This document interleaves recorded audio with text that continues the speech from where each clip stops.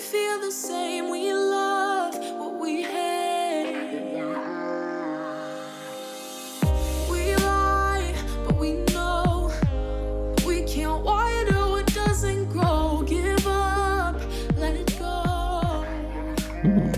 Cute, cuddly. Cute, cuddly, supportive, tough, fabulous, motivated, potential, beautiful, adorable, gentle, innocent, loyal, kind, awesome, loved, imaginative, clever, outspoken, honest. Unless I'm talking about yours, then those are different adjectives. This is Ashton Wood. Welcome to Mental Policing.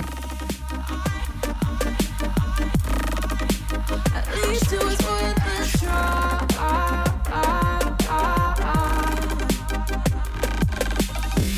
I drive from your place. Miss your lips, but I hate the taste. No fun in this game. I will call our bluff, 'cause using bodies isn't good enough. Okay. Slow down. So last week, when we asked you to send our questions to us and give us your thoughts, and then we would in turn give you our thoughts, there was one that we left out. Again, this is Wood, this is Ash, and this is Mental Policing.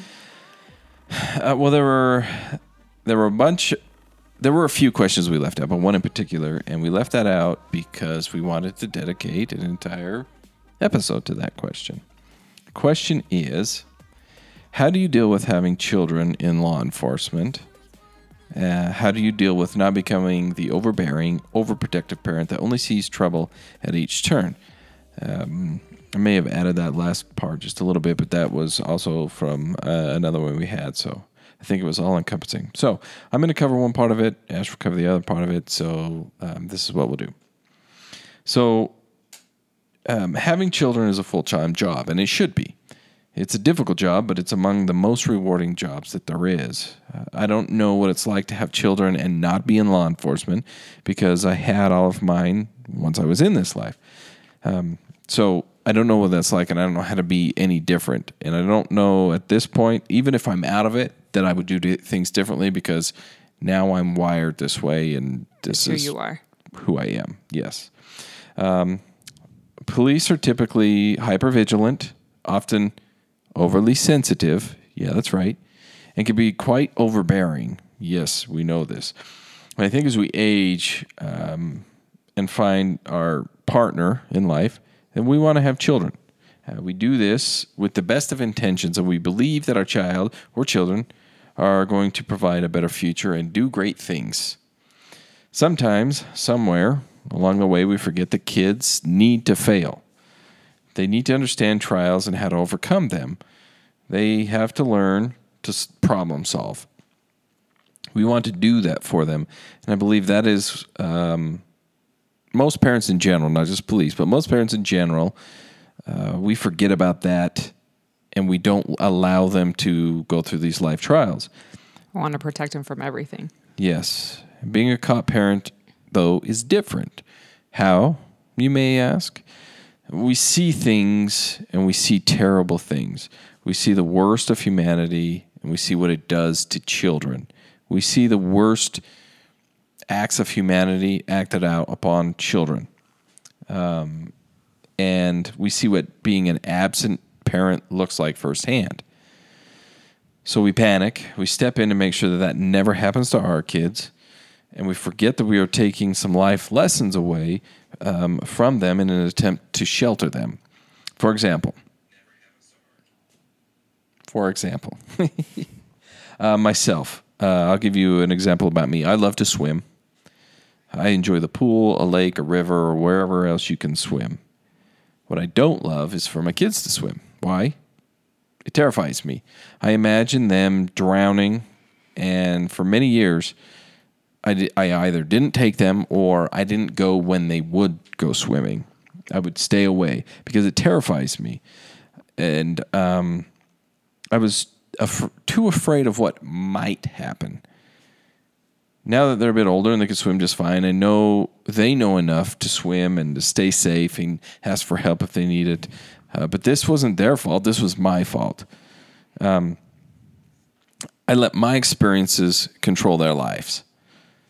So they had the tools and they knew how to swim, but I was holding them back. It wasn't until I took a deep look inside that I realized that I was actually a bigger problem than I was helping them. So I fixed it. Took a step back, swallowed my own pride, left my insecurities aside for a moment, and looked at what other responsible non-law enforcement parents did. They allowed their kids to go swimming, believe it or not. Then my kids became better swimmers. They loved the water. They loved to go out and splash and play and have a good time. And what I did moving forward is, now that I have, and if you've seen the previous post to this, I have an infant child that I put into swimming lessons as soon as she was old enough to do so, to help combat my own insecurities and my overprotectiveness by allowing her to build the tools she could or she needed to be able to swim. I'm giving her skills to deal with that at an early age, and therefore giving her the tools to succeed without me hovering. So next, that's what did I say that was going to cover? Like overprotective. Ash is going to cover overbearing. I wanted to add That's to your not me. I want to add to your overprotective. Okay. Because I think now you can enjoy those moments with the kids. Very much. You can experience that with them as well. Yes, very Don't much miss so. out. Because I think you miss out on a lot of stuff when you are afraid and you keep yourself away. Yes. So. Yes. Okay. So I think finding a balance between being an easy parent and an overbearing parent is generally challenging. But being a parent in law enforcement and seeing the worst in people and what they're capable of adds like a whole new level to parenting. Yes. I think this is when communicating with your partner and trusting their judgment and angle is very important. Like you said, we can't shelter our kids from everything that's going to come at them. Mm-hmm. I remember a conversation I had with my mom when I had my first baby 7 years ago, and I was terrified and in tears of all the possibilities and traumatic events that life throws at us, everything that's possible that could happen to her. And in my conversation with my mom, she gave me the best advice, which I still have to remind myself of. And if I accomplish this, then I'll take it as a parenting win. We can't control life. We can't control what comes at our kids. We can't keep trauma from happening. It's just not possible. The only thing that we can control is to teach them coping skills. We can help them help themselves. So like the swimming, Right. teach her at a young age to learn how to swim. That way, if in the event something bad happens, she ends up in water, she can self-rescue. I think coping skills is the same. It's the same. So if we shelter our kids from negative life events, we will keep them from experiencing positive and necessary life skills at the same time. We will keep them from life if we try to keep them from the negative stuff. Yes. They need to experience life in order to grow and become what we want them to become: happy, successful, independent. So a question for our audience: what examples can you share of overbearing parenting that you've seen?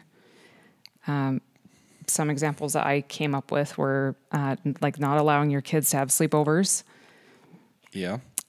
turning innocent statements from your kids into an investigation. Okay, that one wasn't mine. But that one was assisted.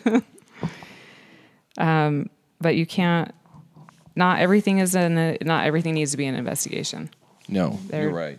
And I think along with that is, while everything doesn't need to be an investigation, we do need to investigate. We need to be very aware and very on top of social media. A lot of people get hung up on this. Well, I'm not, I want to be my kid's friend. I want to give them privacies and I want this and that.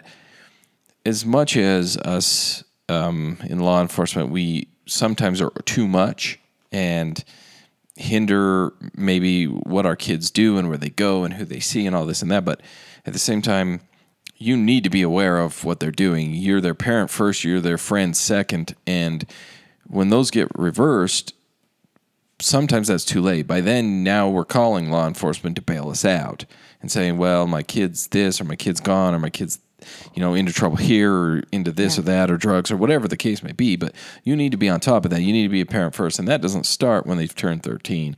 That starts when they're 3 months old. So, but you still need to allow them to fail at some point along the way. Allow them to have friends, but know who those friends are. Yes. Yeah.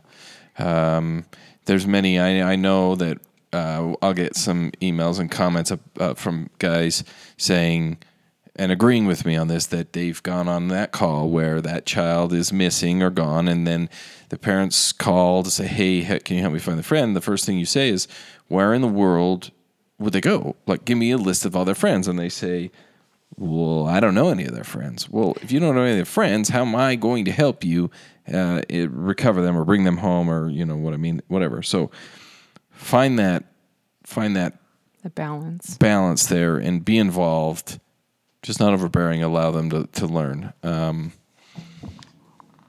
Keep going. Yeah. I'm reading a comment that we got. Yeah, just don't lock them up from experiencing life. Teach them how to cope with the garbage that is most likely going to come their way.